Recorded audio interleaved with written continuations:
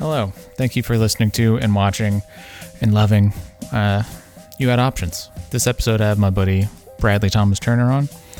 He recently put out an album. It is called The Sounds of Bradley Thomas Turner, a major motion picture original soundtrack. It's a soundtrack to a movie that doesn't exist, and I love it. Really enjoy this conversation with him. He's toured around with the Handsome Scoundrels a lot, helping us out with video stuff and moral support and various talcum powdering issues and stuff like that. But yeah, make sure to check him out on Instagram. It's at Bradley Thomas Turner. You can go check out his very cool website. It is BradleyThomasTurner.com.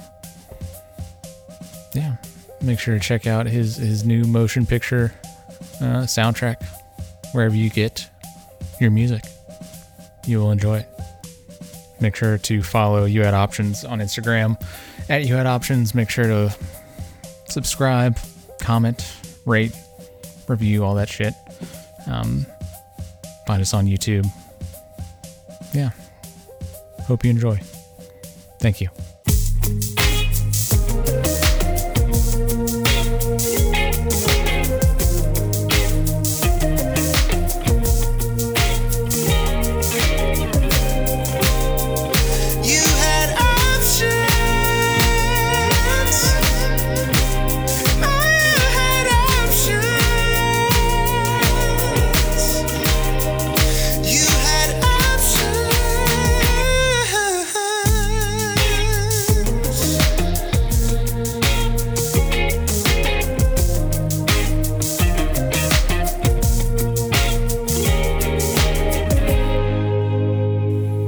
Brad, thanks for joining me again.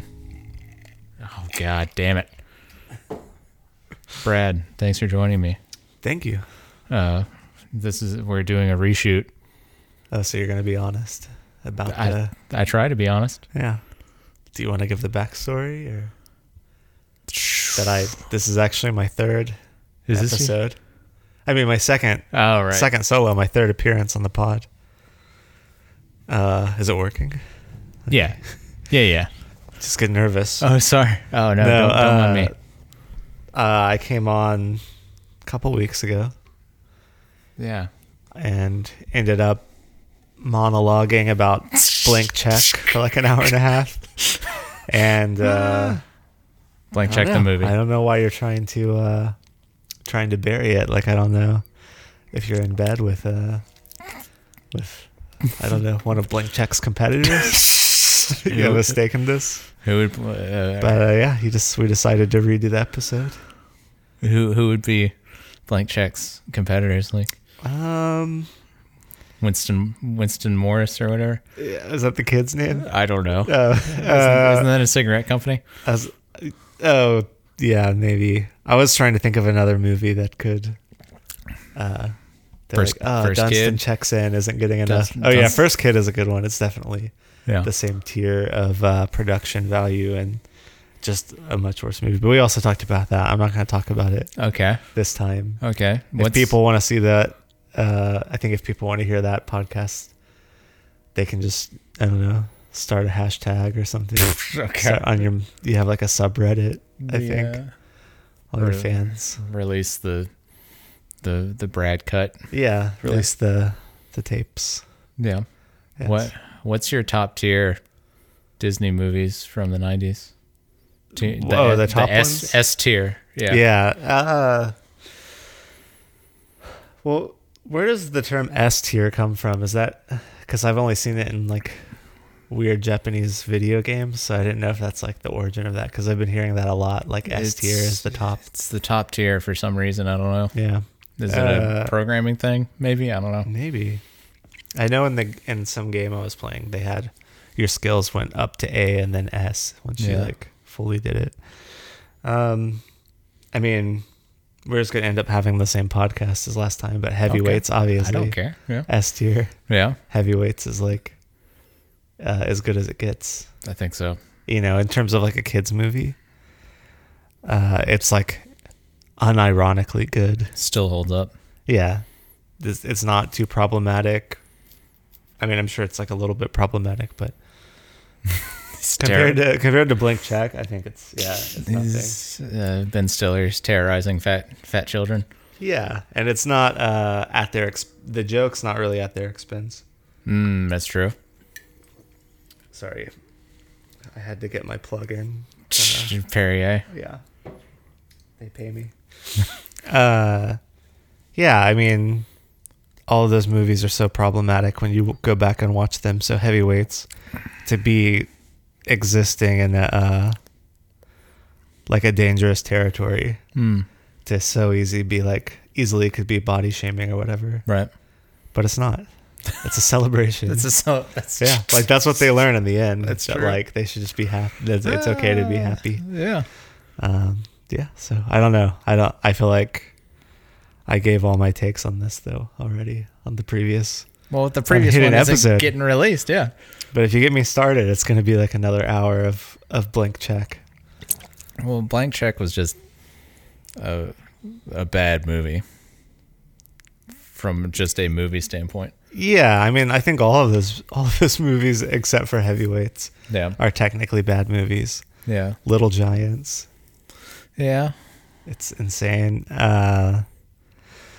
Like all the sports ones, Rookie of the Year, Little Big League.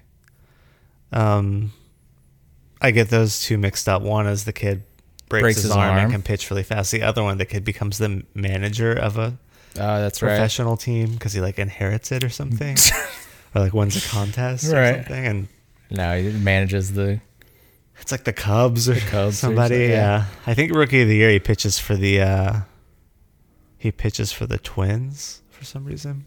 It seems like they always had like licensed real teams. And the other thing was that they were always they were never competing for the World Series for some reason. They were always trying to win the pennant. Yeah. Which is like the step before the World Series. Yeah. So it's like I want to know why, like, did the World Series, was it like a trademark they couldn't license or something like that? Maybe. There's more. But there's lots of real teams though, in the thing. So they're licensing like the IP of the various professional teams, even like, and some professional players like Barry Bonds. He strikes out Barry Bonds in Rookie of the Year. Yeah. Yeah. It's sick. Rookie of the Year. His throwing ability just goes away. Or no, he gets hurt again. Yeah, he gets hurt, and it makes it where his ligament in his arm, his elbow, for some reason is like super tight. Yeah. It's like a rubber band that's like pulled to full tension, so he can throw really hard. And in the game to win the pennant, he dives trying to catch a foul ball, like a little pop-up foul ball. He dives, I think, to catch it, and he lands on the arm, and he hears it crack. And then he looks into the stands, and he sees his mom, single mother, who has always told him stories about his father being a great baseball player. Yeah. And that's the glove that he wears. And in that moment, he like looks to her, and he's like, he like mouths it. He's like, it's done. And she says, like, look in the glove or something like that. And he looks in, and it has her name in it. Turns out she was the pitcher. Yeah. What? So he decides. So the last pitch, he does a slow ball. Right. He lofts it in. Yeah, like an Evis or whatever they called it. Yeah. And for some reason, the batter is just like utterly perplexed. This monster of a guy. He looks like Goldberg or something. Yeah. And he swings, so hard and like a professional hitter would just, that would blow their mind so much. I can't. Yeah. It's not like he throws it overhand really fast and it comes out slow. He straight up underhands it. Right. Like granny shots it. It doesn't make sense. I don't know. I can see the batter because he's like licking his lips. I remember that. Yeah, he's like nasty, spitting tobacco. Yeah. They like really portray that in a nasty way. Yeah. I mean, as they should. Right. But, I mean, I'm not trying to judge anyone. Tobacco shame. Yeah, I mean, but it's gross. It's pretty gross. but it's tough. It's pretty hard. Yeah, if you got to carry around a Dasani bottle to spit in. Yeah. That being said, I'm just carrying around a Perrier. Perrier bottle. Do you think anybody uses a Perrier bottle for their spittoon? Yeah, probably some like French. The There's probably French. some French guys. I was about to Yeah, say. some like classy French people who dip. Don't have the association that we have, Right. where it's just like really gross and redneck. There's French rednecks. I'm sure. Yeah, I don't know of them, but I'm sure they exist. I'm sure there's the equivalent, like French sailors or something. They're like really tough and scary. Yeah. And they're wearing the striped shirt. Yeah, like from just like mimes. Little Mermaid. Yeah. Or, I was in Switzerland one time, and I bumped into a French man who, I was just like walking in a really crowded area. This guy kind of walked into me, and I guess he was drunk. yeah. And I kind of like tapped him on the shoulder and was just like, my bad. Yeah. Which is just like I think a pretty like American thing to do, right, to like put your hands on someone that That's you don't true. know. Yeah. And he got really mad. And I remember he turned around and he was just like, I'm a very bad man. I'll kill you. Oh, fuck. But he wasn't like intimidating at all. He was kind of old.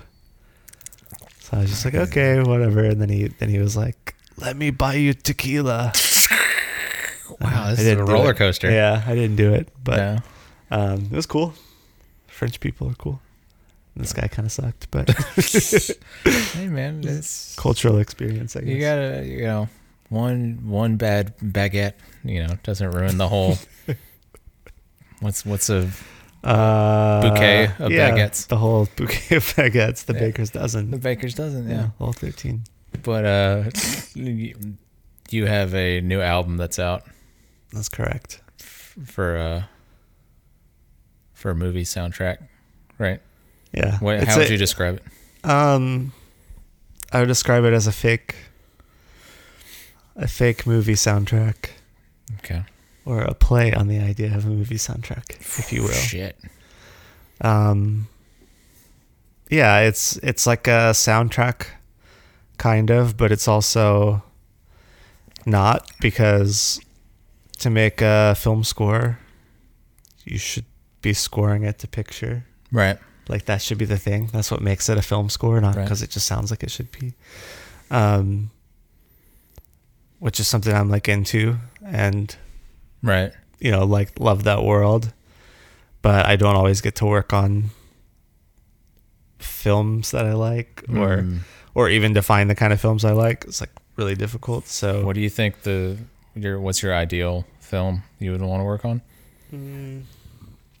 I mean, Or is it just kind of whatever mood you're in at? definitely like just Could you do like suspense? Could you do horror? Do you have any desire? I think I could if it were like really cool. And most of the time when you're trying to like get into film scoring or whatever, you end up scoring a lot of student films, and those usually aren't very good. Right. Like they might be good production value sometimes, like But the surprisingly story, good yeah. production value. Yeah, but the actual, you're like, they know a lot about cameras and stuff. Yeah. But the actual story is just like very, I don't know, not impressive. But it's because they're not really making the short film out of like a passion. They're making this short film to like show off their abilities. Yeah. So it's, I don't know. I feel like, there are lots of different kinds of films that have like really cool scores. Like if you think of The Witch or something like that. The Vavitch? Yeah. They Yeah. can have like there's Right. a lot of possibilities for like a score for a film like that to not be really boring and cliche. But most of the time when you're doing like a student film or something, they're just like Cliche. wanting the most cliche thing Right, possible. What usually ripping off something. That's art, bro. Yeah, it's part of it. Part of it. What is there a movie that comes to mind that was a good story but bad music? Bad score? Every kind of like the first thing that popped into my head was just like every kind of crime documentary. Oh, Yeah. Like they all have the worst music. Yeah. Because I think that either they're not hiring people to make the music and they're just like licensing like generic suspense music or whatever. But where you're like, wow, this is like so good. The story is great. This is like fascinating, but the music's so cheesy. Yeah. Which I understand. Like, that's a lower standard for like television. Yeah. I think that's probably like the last item on the list of things to do is like, yeah. And I mean, it's that way in most, like music is like the last thing to happen pretty much. Mm-hmm. Everything else has been decided. Except for in situations where, I mean, there are famous, I think, situations where like a certain composer, a filmmaker, like liked a composer and kind of like worked with them early on. Like I know Punch Drunk Love, if you've ever seen that. Adam Sandler. Yeah. And I mean, I believe it was Paul Thomas Anderson that made that. Yeah. And he went, and John Bryan did the music, who I love. He's like one of my favorite film composers. And they, like early on in the process, Paul Thomas Anderson told him like, oh, I kind of like, I know I want you to do the music and there's like certain things I want, but I want to like film it really like rhythmic. He had like rhythmic ideas for the music that he wanted.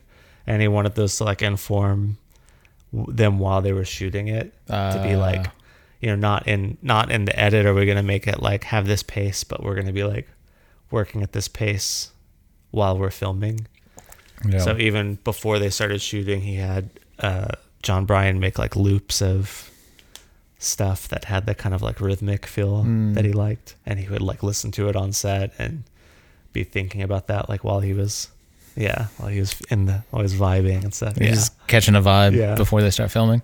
But I love that kind of stuff. Like that's like my ideal situation. It would be like somebody has a film, they think I'm good for it, and they're like wanting to, like I'm into film music because I love music, but also because I love movies. Like it's like I like the world of filmmaking. So it's like I like the opportunity to be part of the process more than just, you know, coming in at the end. Yeah, all right. They're like, we've done everything. It's edited. We've got temp music, and just like make the fake version of it, please. Right. That just is just different enough that we can like not get sued. That doesn't like interest me that much. Right. I like having like, I don't know. There's a short film I'm working on. I'm doing music for right now. And it felt more like that. Like we worked on the music early on in the process. Yeah.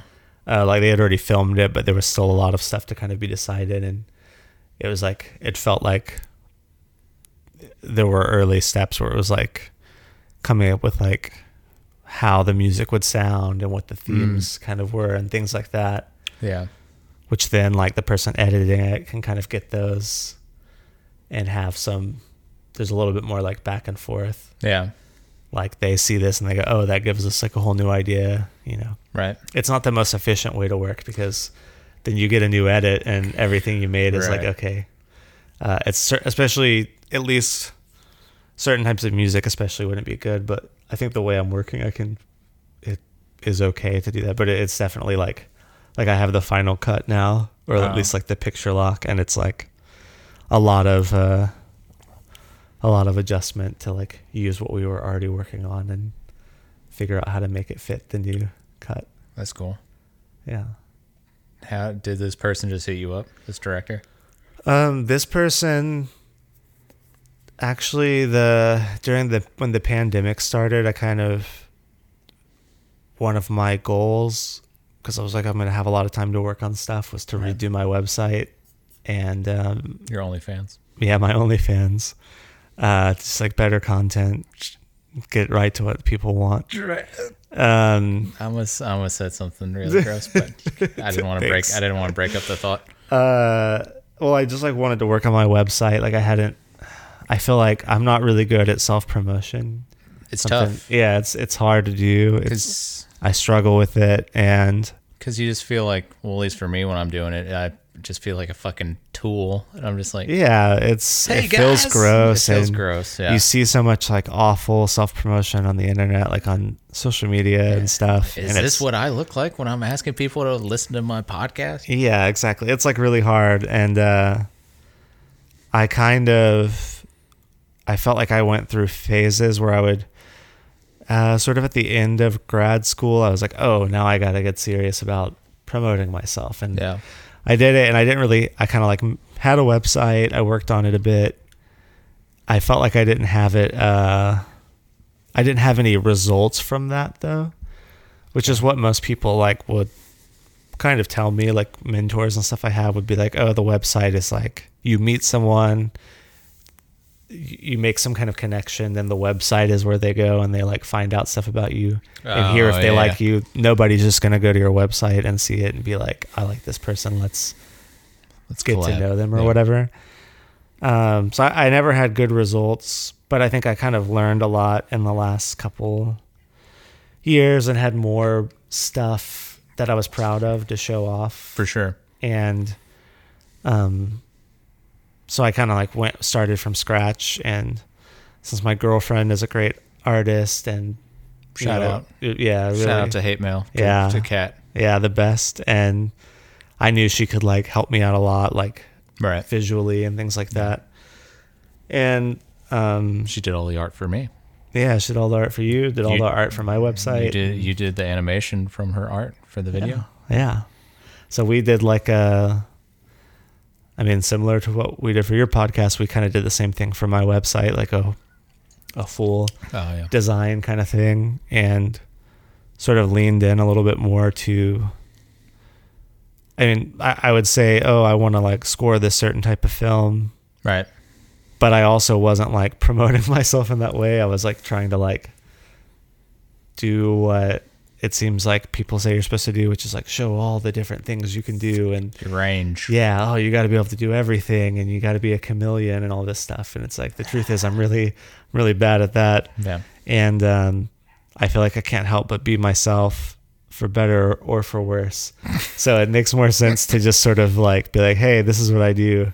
Yeah. If you like it, cool. If you don't, then just like go away, leave me alone. You're a white salamander. Yeah, white salamander. And led Joseph Smith to the Book of Mormon. To the book. But yeah, so anyway, long ways to say, I kind of like worked a lot on my website, and then I had like a list of people I wanted to reach out to, who I was like, these are people I like really want to work with, that I'm like, this would be huge for me. And so this one filmmaker who I'd seen her work a lot, and I was really like, I feel like I'm like a great fit to work with this person. And it's like, it wasn't just like I'm going to reach out to anyone who has anything going on, but it was just more of a targeted thing. Yeah, you weren't doing like a blanket, like just fucking. Yeah, or just like anyone, like, and it's especially the world of like composers. It's like the film music world is really oversaturated. So every filmmaker says like they get just inundated like with cold emails. Right. But I worked hard on my like kind of like approach to that kind of stuff, and like kind of like fired a few shots off into the air. Yeah, just like, let's see what happens. And that's how I met this. Let that Draco. Yeah, I like got in touch with this filmmaker because I really loved her work. Yeah. I was just like, oh, I feel like if she hears what I do, if she saw it and sees like what I'm about, and then of, and that's kind of what happened. Like she instantly was like, oh yeah, I like love, this is exactly what I'm looking for. Yeah, I think like you were just saying, getting your like how you are presenting yourself through like an email or something, and making the person aware that this just isn't a copy and paste like email that I'm just blasting everybody. Yeah. That's especially with like bands, and that's how I try and operate with sending out messages. I'm not just, because people could tell, and people are like, well, I don't fucking. Okay. Yeah. And I sort of realized I would, before, when I was doing some sort of cold email or applying for something, I would always kind of hit this wall. Yeah. Number one, I think, we've talked about this. Like I would like do a lot at once. Right. Yeah. Which is sort of burns you out and feels bad to be getting like rejected. You get like rejected 20 times or get no answer, and it's just like, oh, I just did so much work. But I think also in the situations you're applying to things you shouldn't, you're just wasting your time probably. Same with jobs. I would spend a lot of time like trying to apply for things that I really weren't right for me, and trying to like shift my stuff to look like I did fit with it. And it's like, just wasn't working. Right. And I kind of committed more to like, I'm going to, get my website where I want it. I'm going to like think of how I want my like cold emails to look like. I'm going to like design my cold email. Right. So where like you see it and you kind of like get a lot of like, at least of like my aesthetic or something like that. And then I noticed before I would kind of hit this point where I would do a bunch of work to like reach out to someone, and then one step along the way I would kind of be like, I would not go full send or whatever. Gotta go like full send. The email I would kind of like just be like, hey, like what's up? Like I wouldn't like sup. I would that's just all commit. That's all you would send. Just sup ? Sort of, but like I would be like, I wouldn't like spend the time I needed to, because it would be like I would start like doubting it. Brad. Something like that. So I kind of got to the point where I was like, no, I have this, like what I'm going to do. I'm going to send this to people. I'm only going to do it if it's something I really want to do. Right. I feel good about doing. And it, it's like, it makes a lot more sense than sitting around being like, oh, I wish I could score the films that I like. It's like, oh, you can find the people who make the films you like. You can, take some shots to try to like work with those people. Yeah, man. If you feel like you can do it. You got to make it happen sometimes, because, I live in Alabama. There's not a lot of filmmakers here. So. It's true. And most stuff comes from just knowing people. Like it's very rare. Connections. Yeah. Yeah. Like since I redid my website is the first time I've ever had situations where I'm just like reaching out to people and getting like, great responses or whatever, and like work and stuff. Same. Before that, it's almost always ever been like a friend of a friend, or directly from something that I did that someone saw. Right. Yeah. Well, the way you present yourself, and it's obvious that you're not phoning it in. You're not just like, oh, it's whatever, on any of your stuff, like your website now, and because I had notes for your old website. Yeah. I'm just joking. Yeah. You should have given it to me. I'm just joking. You're like, it'll crush him if I tell him the truth. Right. I could, I had to burn the paper. Yeah. I had a ceremony type thing. I was like, burned it and I let it go. But no, it's the little things that you can control of like looking professional and having your shit together. Yeah. Makes a huge difference to people. Well, I think some of it too is like the difficulty of promoting yourself is that fear of like taking yourself too seriously. Yeah, for sure. When you see people, on the internet just being so horrible, cringy, whatever. And I mean, we've all done it, like hate followed someone or whatever, because we're just like, wow, can you believe this person? They think someone cares about this dumb thing. And, right. Which is probably not like a constructive thing to be doing, but I think we've all done it. And, but there's something really disingenuous about doing it halfway, like the kind of thing where you like, I mean, you are promoting yourself, but you're not just like fully committing. Yeah. Not that you shouldn't like strive for self-awareness and be like conscious of like, maybe someone doesn't need to hear about this, or maybe I'm asking a lot of people who don't owe me anything. Yeah. But there is something really disingenuous about trying to pretend like you don't care about promoting yourself or whatever, right. or that you don't think that what you do is good. It's like on some level you're doing that thing. No one's forcing you to do it. You're already there. Yeah. No one's like making your band record an album. You're doing it because you think the music is good or you enjoy it. And if you're sharing it in some sense, it's because you want people to hear it. Yeah. So why pretend like it's not the case? Right. Like that's a thing I think applies to like a lot of different areas. Like the thing I think Henry from Oslo. Shout out Henry. Yeah, Hank, Henry. aka Hank, French Henry. French Henry. When you're playing music that's kind of like sensitive, I think there's like this feeling that you should be like, it's like shy. It's like this like shy, sensitive, like, oh, vulnerable music or whatever. But the truth is, like, if you're getting on a stage, You're already there. you're like, you have to have some, if you want that to be successful, I think on some level you have to have some energy that's like, I am good. Yeah. I think you want to hear this. Yeah. If you don't, then it's like, why are you doing it? Like, then you're just you're annoying people. You're just like filling up space or whatever. And it's a hard balance if you don't, I mean, if you play aggressive music, it's sort of, they work hand in hand. Yeah.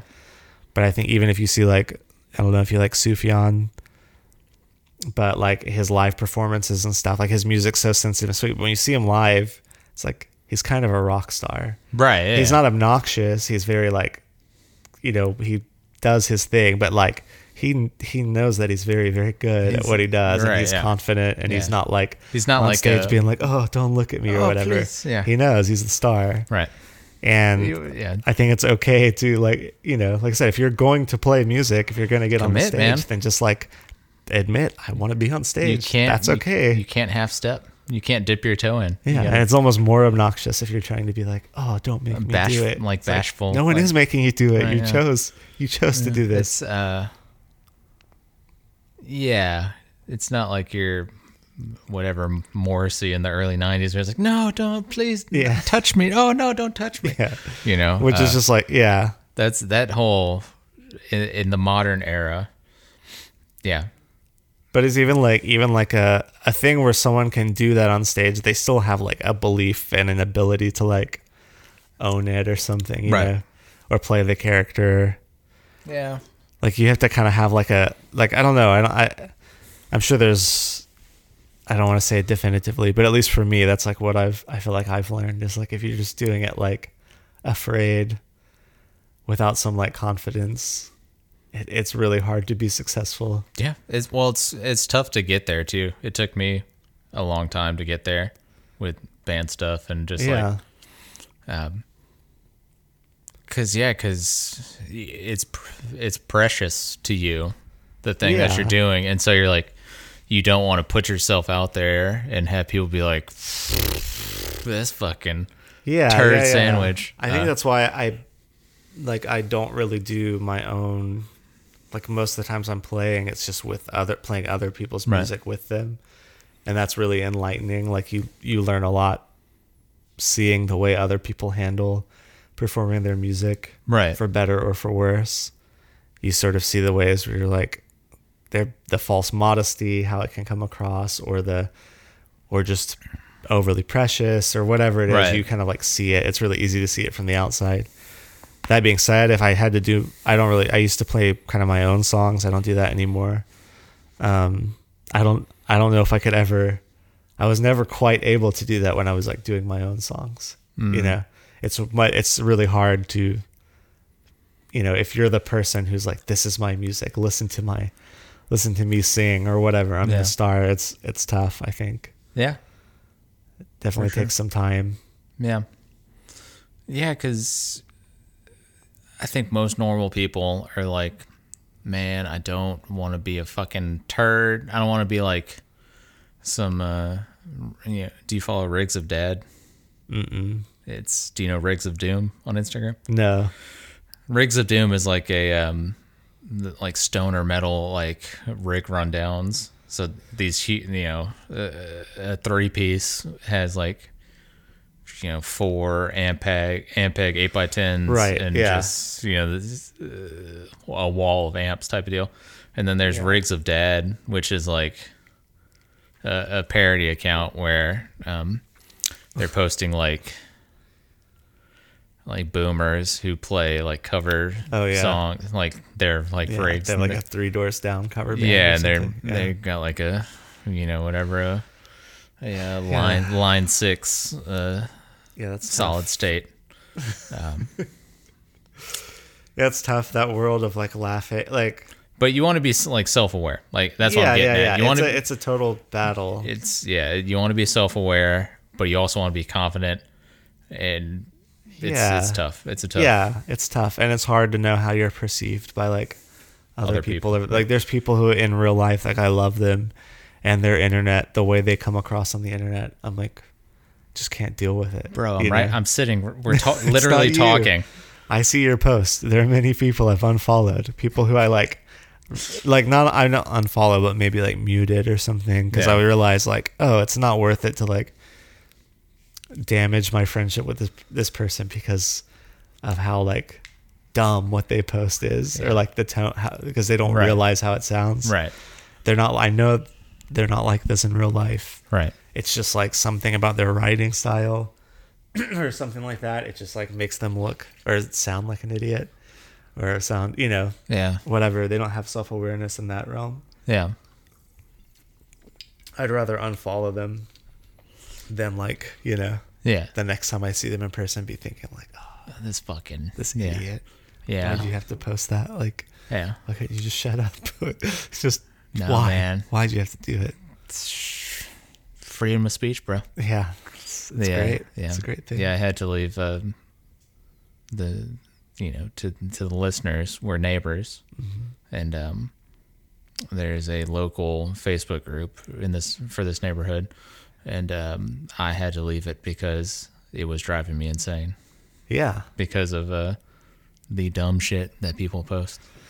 Yeah, I mean, I'm really, really bad about being bothered by stuff I see on the internet and then choosing to keep looking at it. Right. Just even like that. I'm happy to say that I pretty much quit using Facebook. I'm 3 months clean. Yeah, I'm clean. There was like a study you could sign up for where they would pay you to not use Facebook. Yeah. So I did that, and instantly like felt so much better. Yeah.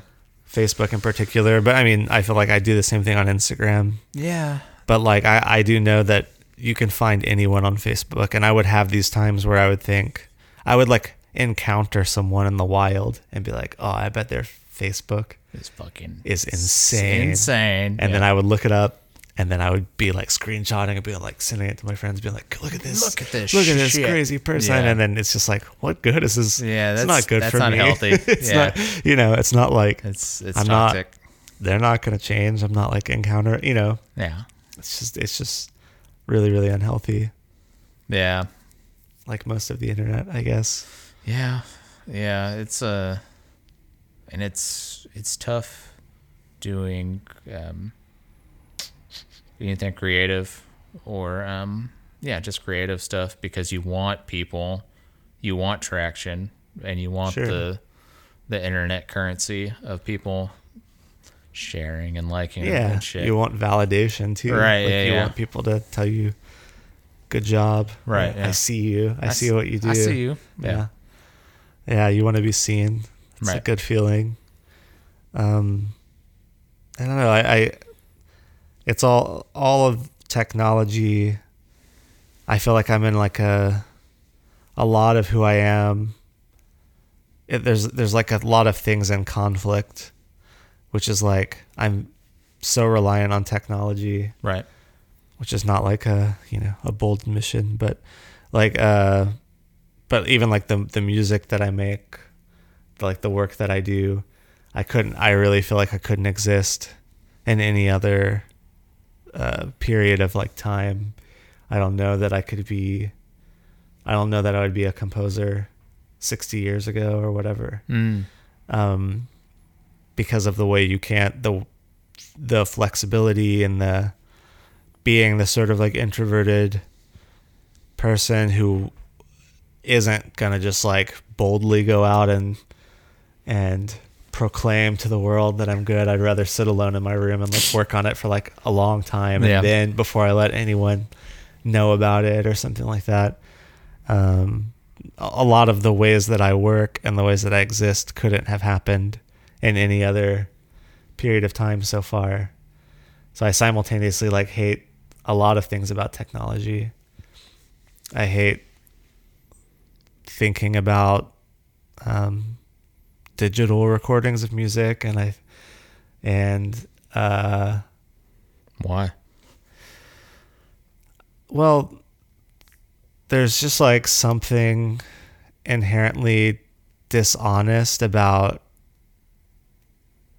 We live in like a weird time where. What do you mean? Sorry, what do you mean digital? Like digital, like like using like.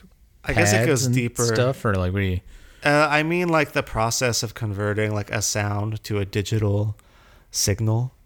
Okay. So like an analog to digital conversion. Gotcha. I mean, it's like comparing, and I say this like I work in the digital realm like fully. Like right. I don't record on anything except for the computer. Right. Even if I record like onto a tape or something, I'm still just gonna put it on the computer. Right. To edit it and distribute it. Similar to like a film photograph compared to like a digital photograph. If you zoom in close enough on a digital photograph, you're just gonna see a bunch of dots. Yeah. And a film image is like the actual light like burned onto that film. Yeah. And digital, when a sound is converted to digital, it's like if you zoom in far enough, you're gonna see little bites, like little I think most of the time now people are recording like 48 kilohertz. Yeah. So that's a lot of samples. It's sampling at like an extremely high speed, but it's still like, and we live in a time where most of the stuff you hear is like recorded. You don't hear that much stuff like directly from people. Like you hear like all the music you listen to is recordings of it. Yeah. All the shows you watch obviously are coming through like a TV. Most of the time when you talk to your friends, especially in like the age of COVID, probably like over the phone or something. So it's strange to think about hearing fake versions of everything. That's ultimately what you're hearing compared to an actual like sound. Right. And then like an analog recording, at least there's some like interaction between like this medium that's recording it and like an actual sound that's happened. So that's why like an overdrive or something like that can sound really cool. As opposed to like when something digital like overdrives, you're just reaching the cap of the amount of data that can be there. So there's nothing is getting recorded. But it's like strange to think that there were times when nothing was recorded. All sounds like existed in the moment and then they just died. Yeah. And every sound, which I mean, every sound is, a sound happens, it's fully unique. Yeah. Defined by wherever it takes place. Yeah. Sorry, go on. Yeah. So it's like, even if I like snap my fingers 3 times, that's 3 different sounds. And it's gone. They're gone. And we can record them, which is great. But that recording of that it's not the same thing. Yeah. Has to like be treated like it's a different thing. It's true. So we live in this realm where like we record everything and we pretend that it's like, that we're like, it's real. It's real. Yeah. Whereas like, I think it's cooler to just like accept like, no, this is just a different thing. It's like, you can spend a lot of time trying to make things sound. It's like, oh, I want to listen to the recording. I feel like I'm in the room with the band or whatever. Right. But it's like, it's kind of like a lie. Like they're not there. They probably recorded this at different times. Yeah. There is a sense, like there's a reason you want to like capitalize on the sound of a bunch of people in a room. It's not a bad thing to like utilize because it does like bring it to life and make it feel real. But there is something weird to me about like, I don't know, like trying to fool people. That's sort of what a lot of recordings do. But is it malicious? Is it nefarious? I don't think it's like intentionally nefarious necessarily. I think it's, but I think it's like a problem, or at least it like that. It's disappointing to me because, it's like there's just something. I mean, there are inherent problems with the world of electronics, like things like. Right. if we went back far enough, the loudest sounds on Earth weren't really that loud. Like maybe a volcano erupting. I think I've heard things about that them being like extremely loud. But for the most part, any person now can generate like more sound than would have been like physically possible. Yeah. Not very long ago. Right. So like vehicles, for instance, are extremely loud, or the ability to amplify sound with like a microphone. Like we can essentially make anything as loud as we want it. Right. There's not really like a limit to the volume. And the more sound you create, the more opportunity you kind of destroy for other sounds. As well as the more sounds exist kind of like in a vacuum where they're just digital recordings and people are listening to them, the less like interaction with real sound there is in the world. Interesting. And in nature. So I think if you went back in time, allegedly, or there's some evidence of this, that like various writers from different cultures would actually write about sound in different ways. So like according to like where they lived, the way they would describe the sound of the sea would be much different. It's like someone who lived near glaciers the way they would describe the sound of the water was going to be a lot different than someone who lived by a mountain. Because it's like these sounds literally are affected by the environments that they're in. Yeah. And so we're like more and more moving to times where it's just like everything sort of, we don't think about sound at all. We don't really like, it's true. We just sort of like stick things in our ears that just send sound like directly to our brains. Constantly, which is cool. You can curate your soundtrack, which is nice. And I totally do that. But I don't know, there's just something kind of like, I feel like you like lose that a little bit. And then it seems like things start sounding the same. Like it's like the voice has to sound this like very certain way now. Yeah. Or the average person is just like, can't have it. It feels like every pop singer has to be like auto-tuned to death. Yeah. And compressed to where it sounds like you might as well be playing a sampler. Yeah. And if you don't do that, it's not going to be on the radio or whatever. And that eventually just sort of, it's like things are, it starts destroying the diversity of sounds. And then from an artistic perspective, I do think there's something weird about trying to trick people. Which is like telling people, oh, this is this person's voice. And it's like, it is not their voice. Yeah. If you heard them sing, and what ends up happening, like a video comes out of whatever pop singer really singing, and it really singing, everyone's like, oh, listen to them bomb. And it's like, no, that's just what they sound like. You've never heard them before. Right. But sort of, I think even in films, I was really interested in a lot of filmmakers, a lot of like French filmmakers from the 60s, like French New Wave. Right. They were, I think a lot of them started as like film critics, and they like developed like film theories before they even like started, like they were like literally like watching films, writing about them before they kind of like developed their like philosophies and then started making films. But they thought in the realm of film that it was like you were in contempt of the audience if you tried to make people forget that they were watching a film, which is definitely like a big thing now. Like everything's almost like hyper realistic. Yeah. There's not a lot of like stylization. Yeah. It's a lot of, even if you're watching like a ridiculous superhero movie or whatever, the way it's filmed, like you're not seeing like the way it's shot. It's like they want you to forget that you're watching a movie. And those guys were like, that's wrong. And maybe even like morally, I think, or like ethically or unethical, rather, because you're trying to trick people. Films are like inherently manipulative.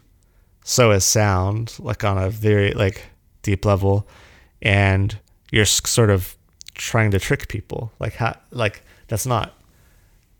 there's something wrong there. So a lot of those French filmmakers were doing things constantly to like remind people this is a movie. right? Like the text on the screen, even something you wouldn't see now. Like you don't see too much text on the screen. Yeah.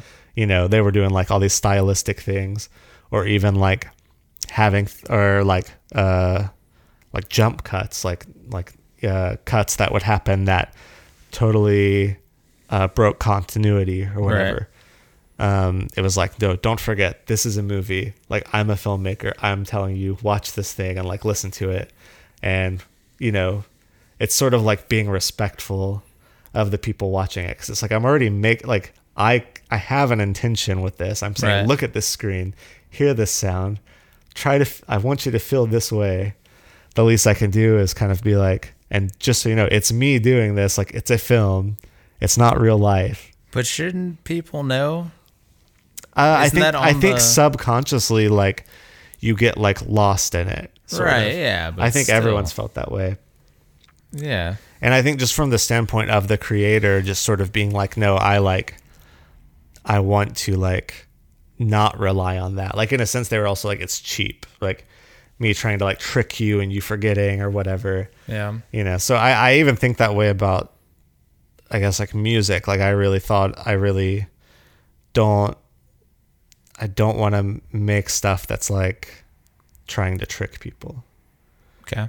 Like, I don't want someone to like listen to it. I don't know how to explain it, but like, even, I mean, as I say this, I remember Neil Young originally was like really against stereo recordings. Yeah. I don't know if you've heard him talk about that before, mm-hmm. But same kind of thing. He was like, it's an illusion. Right.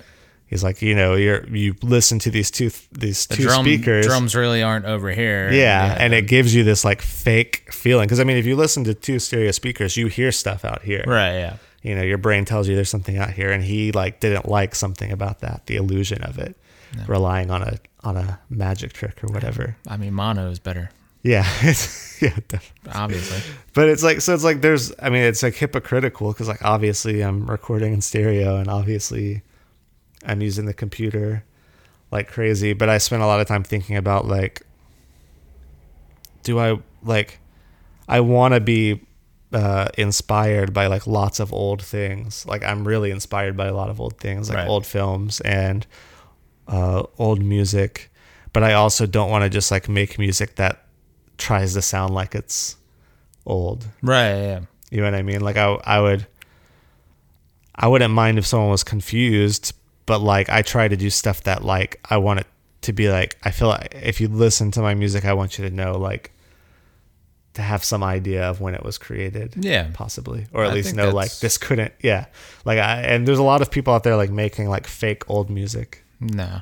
Too. And I don't know. Yeah. I think that's a fair representation of your music. You can tell that it's inspired by like old stuff, but you're making modern music in the way you want to. You're not trying to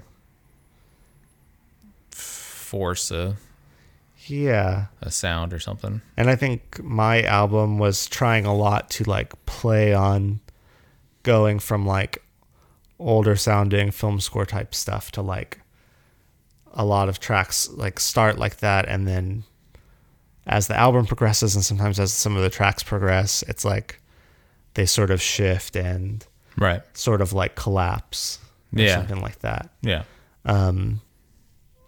Which is just sort of how I've often felt in relationships and things like that. Like just feeling like a lot of like overly romantic feelings into just like existential crisis. Yeah. Into nothingness. Yeah. Black hole. And often in the span of a short amount of time, and often fully internally, you know. Yes. Like the other person probably not aware of either end of that spectrum. Right, They're just like, oh, we're drinking coffee. Yeah. Or whatever. But in my mind, it went from like romance film to like end of the world. Right. 500 days of Brad. Yeah. So I don't know. That was a really long explanation for a lot of nothing, but the sort of stuff I spent a lot of time thinking about. Yeah. When it comes to music and film. So I'm in the stylized stuff. That's the short answer. Right. Like, I like filmmakers who like, I feel like I'm watching a film. Right. And I think that's even something that's true in the acting styles. Like we joke about the transatlantic accent, you know. But yeah, there was a time period where it was like, oh, we're like, there's sort of this accent that you use when you're in a film, right? Because these aren't real people, you know. And I like that, like heightened. You know, like you could watch 80s movies and be like, oh, they're cheesy, but it's like, no, it was just, it's like it was heightened. People didn't try to act like, they weren't trying to act like normal people or real people or whatever. I think we're in a time of like extreme realism where it's like, oh, I believe it. You know, this person's living this. And I don't know.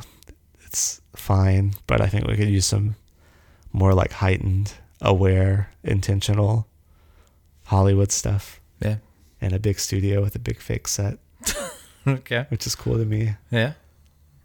I like fake stuff in a weird way. Like if it's intentional, you know? Yeah, I get that.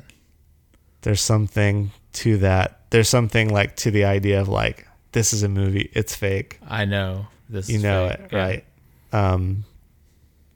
Yeah, like acknowledging it.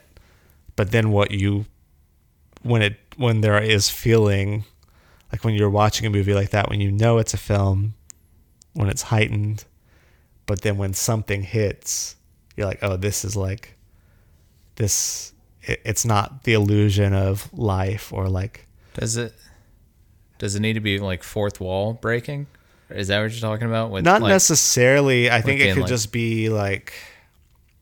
I mean, I think that is why like there have definitely been, I think, examples I can think of like the movie JCVD. Right. You see that like when he breaks the fourth wall. Yeah. You know, stuff like that I always found really stunning. But I don't think it necessarily has to be breaking the fourth wall. But it's just something of like intentionally reminding me that, like, I don't know, I've had the feeling of watching a movie before and losing myself in it. Was it 8 Mile? And then it, what? 8 Mile? 8 Mile, yeah. I lost myself in the music. Yeah, the moment. And I don't know, like, felt invested, and then after it ends, I'm like, oh yeah, that wasn't real. I forgot for a second. Like, I don't know if you ever feel that way. You just like fully get so into something that you forget anything else exists.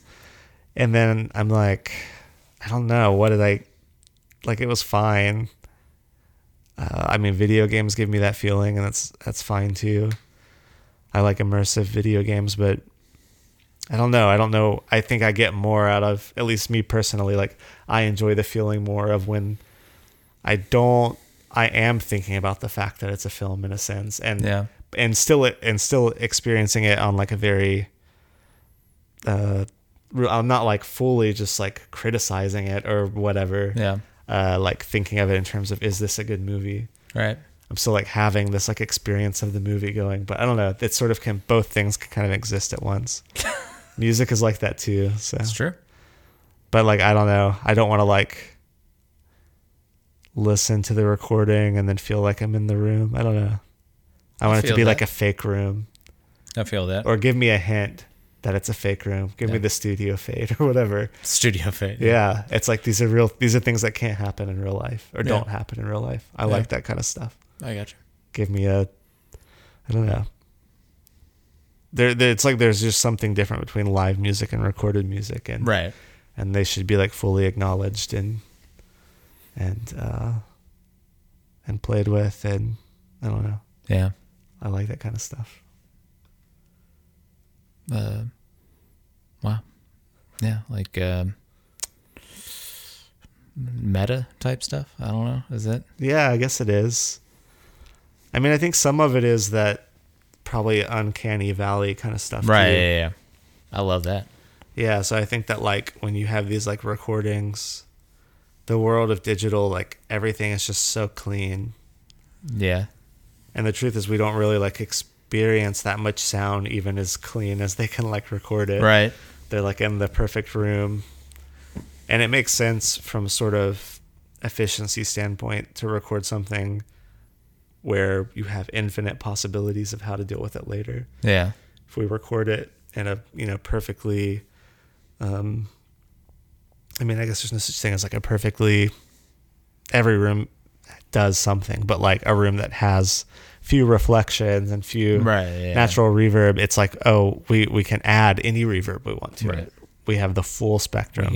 We got and we have the full, and the room also has this perfect frequency response. So there's no part of the sound that's too much of a peak or anything like that. So fully we can EQ it any way we want to. We don't have to like deal with any problems.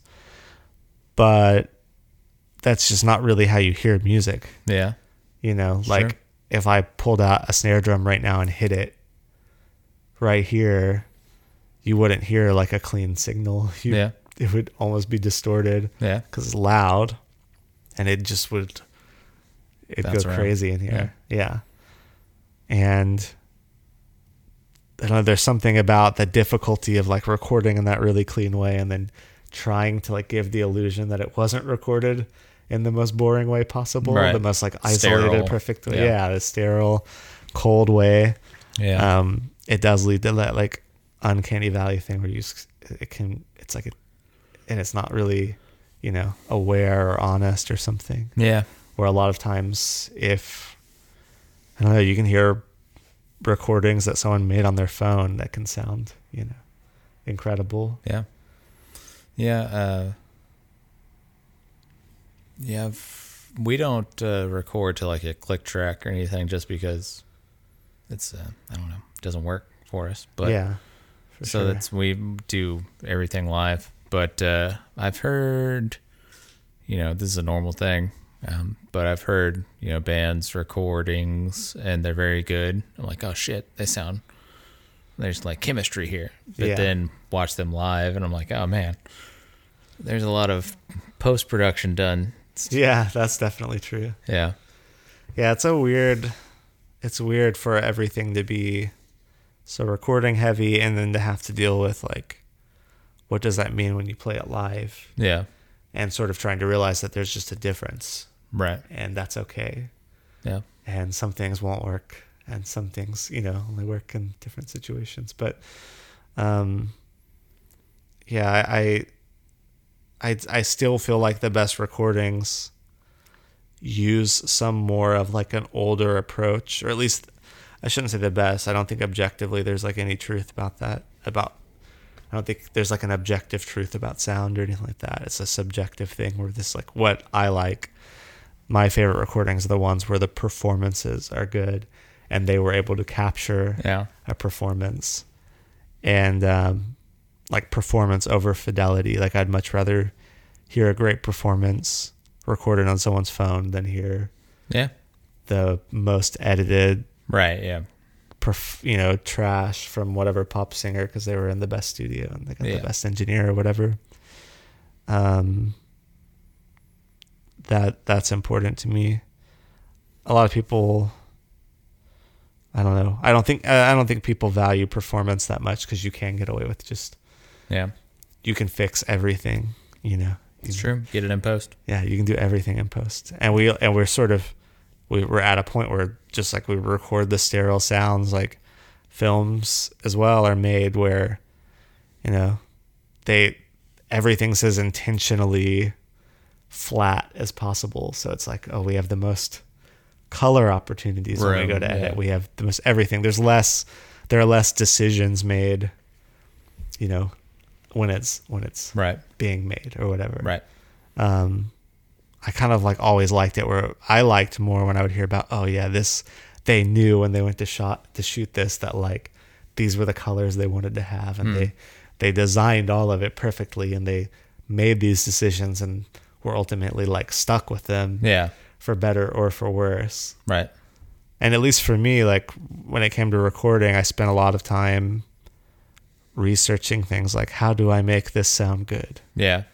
And it's just like, I don't even know what that means, you know, like what does that mean? How do you make the acoustic guitar sound good? It's like you end up making the most boring, like you can read about the most ideal way to do it, but it's like, it should all be just based on like what works for what you're doing. Yeah. Which should be based on your ear. There's techniques to use and you can start with those, But you should like never just be going like, well, the book said to do this. The internet, right. the message board, he said, get this things, turn these knobs, whatever. Yeah. It's like I wasted a lot of time doing stuff like that. And there's something about like knowing, oh, I want it to sound this way. Yeah, that might be a good starting point, but that shouldn't be the rule. You know what I'm saying? Right. Where it's like, oh, if this is the sound that whatever fucking, I want the System of a Down fucking chop suey guitar sound. How'd they do it? And look that up, and then But even if you're just going like, oh, I want the System of a Down sound, like that's a good place to start compared to like, I feel like I didn't even have ideas that clear. I wasn't even like, I want to sound like this person. I would just be like, how are you supposed to record this thing? Oh, I gotcha. And it's like so broad. Yeah. But I feel like I'm the opposite now, where I'm like, you know what you want. Yeah, I'm like trying to, and I would rather record it and go, okay, that wasn't it. Yeah. Let's do it Next again. thing. Yeah. Than just to be like, no, I'm going to record everything the most, sterile way possible. Right. And do it all later. It just doesn't really appeal to me. Right. I don't know. All of that kind of just sounds boring to me. Like people. Yeah. I mean, everything I'm saying sounds boring, I'm sure, but I don't know. I like the idea of people being like artists and people making decisions. Yeah, you got to find your own having thing. things where they're like, this is what I'm going to do. And you're Right. like, yeah, maybe it didn't work, but it's cool that they had like a point of view. Right. And there's just so much bad stuff out there. Yeah.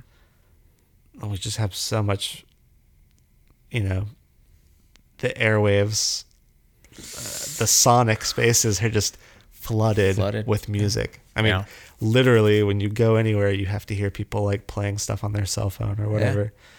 Yeah. And I don't know. I try to just be a little bit more conscious about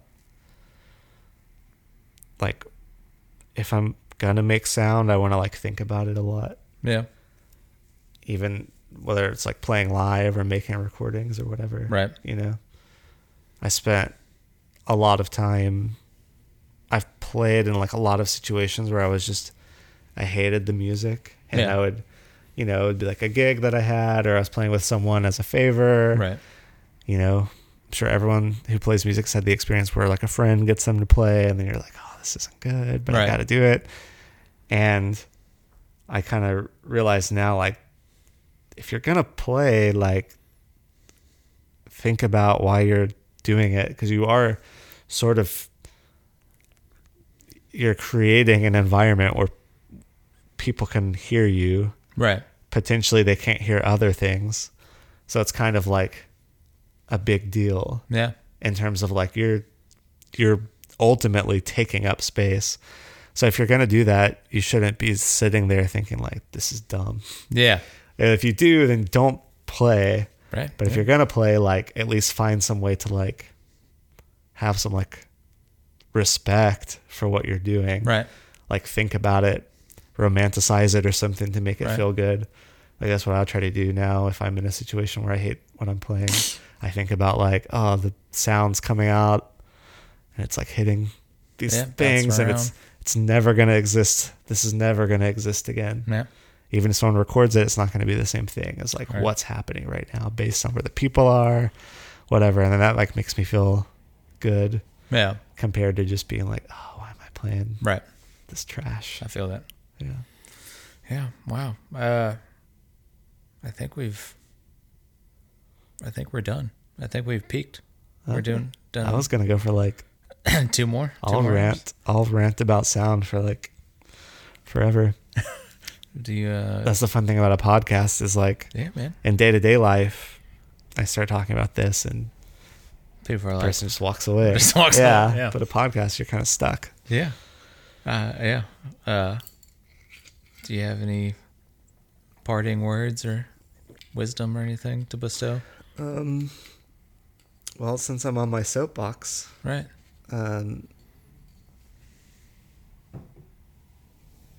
I'd say all that stuff matters. I think like sound matters and it like affects you a lot. Yeah. It causes like it can cause a lot of anxiety. I don't know if you've ever been disturbed by a sound before. Yes. Yeah. I mean, you've probably woken up to an alarm Yeah. going off and the panic and Yeah. the very real things. That's like, if you're a musician, think about that kind of stuff. Yeah. Try to like figure out what that means. Is it good sound, bad sound? Yeah. Should you be playing that acoustic guitar at that party that no one asked you to play at? You know what I mean? Yeah. When you whip that guitar on to start blasting people with Wonderwall. It's a great Are song. you really like respecting the space? sonic space? You're probably not. No. Spoiler alert. Right. But maybe if you feel good about it. But I always was just disturbed by people like that. Yes.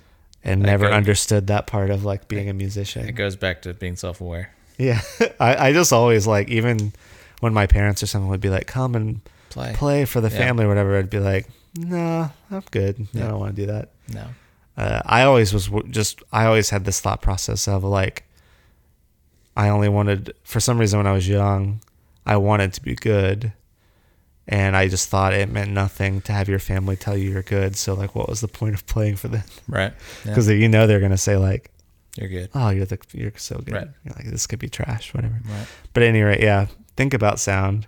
Think about how it affects you, how it affects your world. Yeah. Maybe you'll like find out that there's some sound that causes you discomfort in your space. And maybe you'll figure out how to get rid of it, that you can do. Yeah. You know, if you need to move to a place that's less noisy. Yeah. It's bad for you, so. Yeah. Damn. Wow. Wow. Well, Brad, you had options, but you decided to talk to me. Thanks for having me. Thank you. Thanks for doing this again. Namaste. Namaste. I honor, I respect the God within you.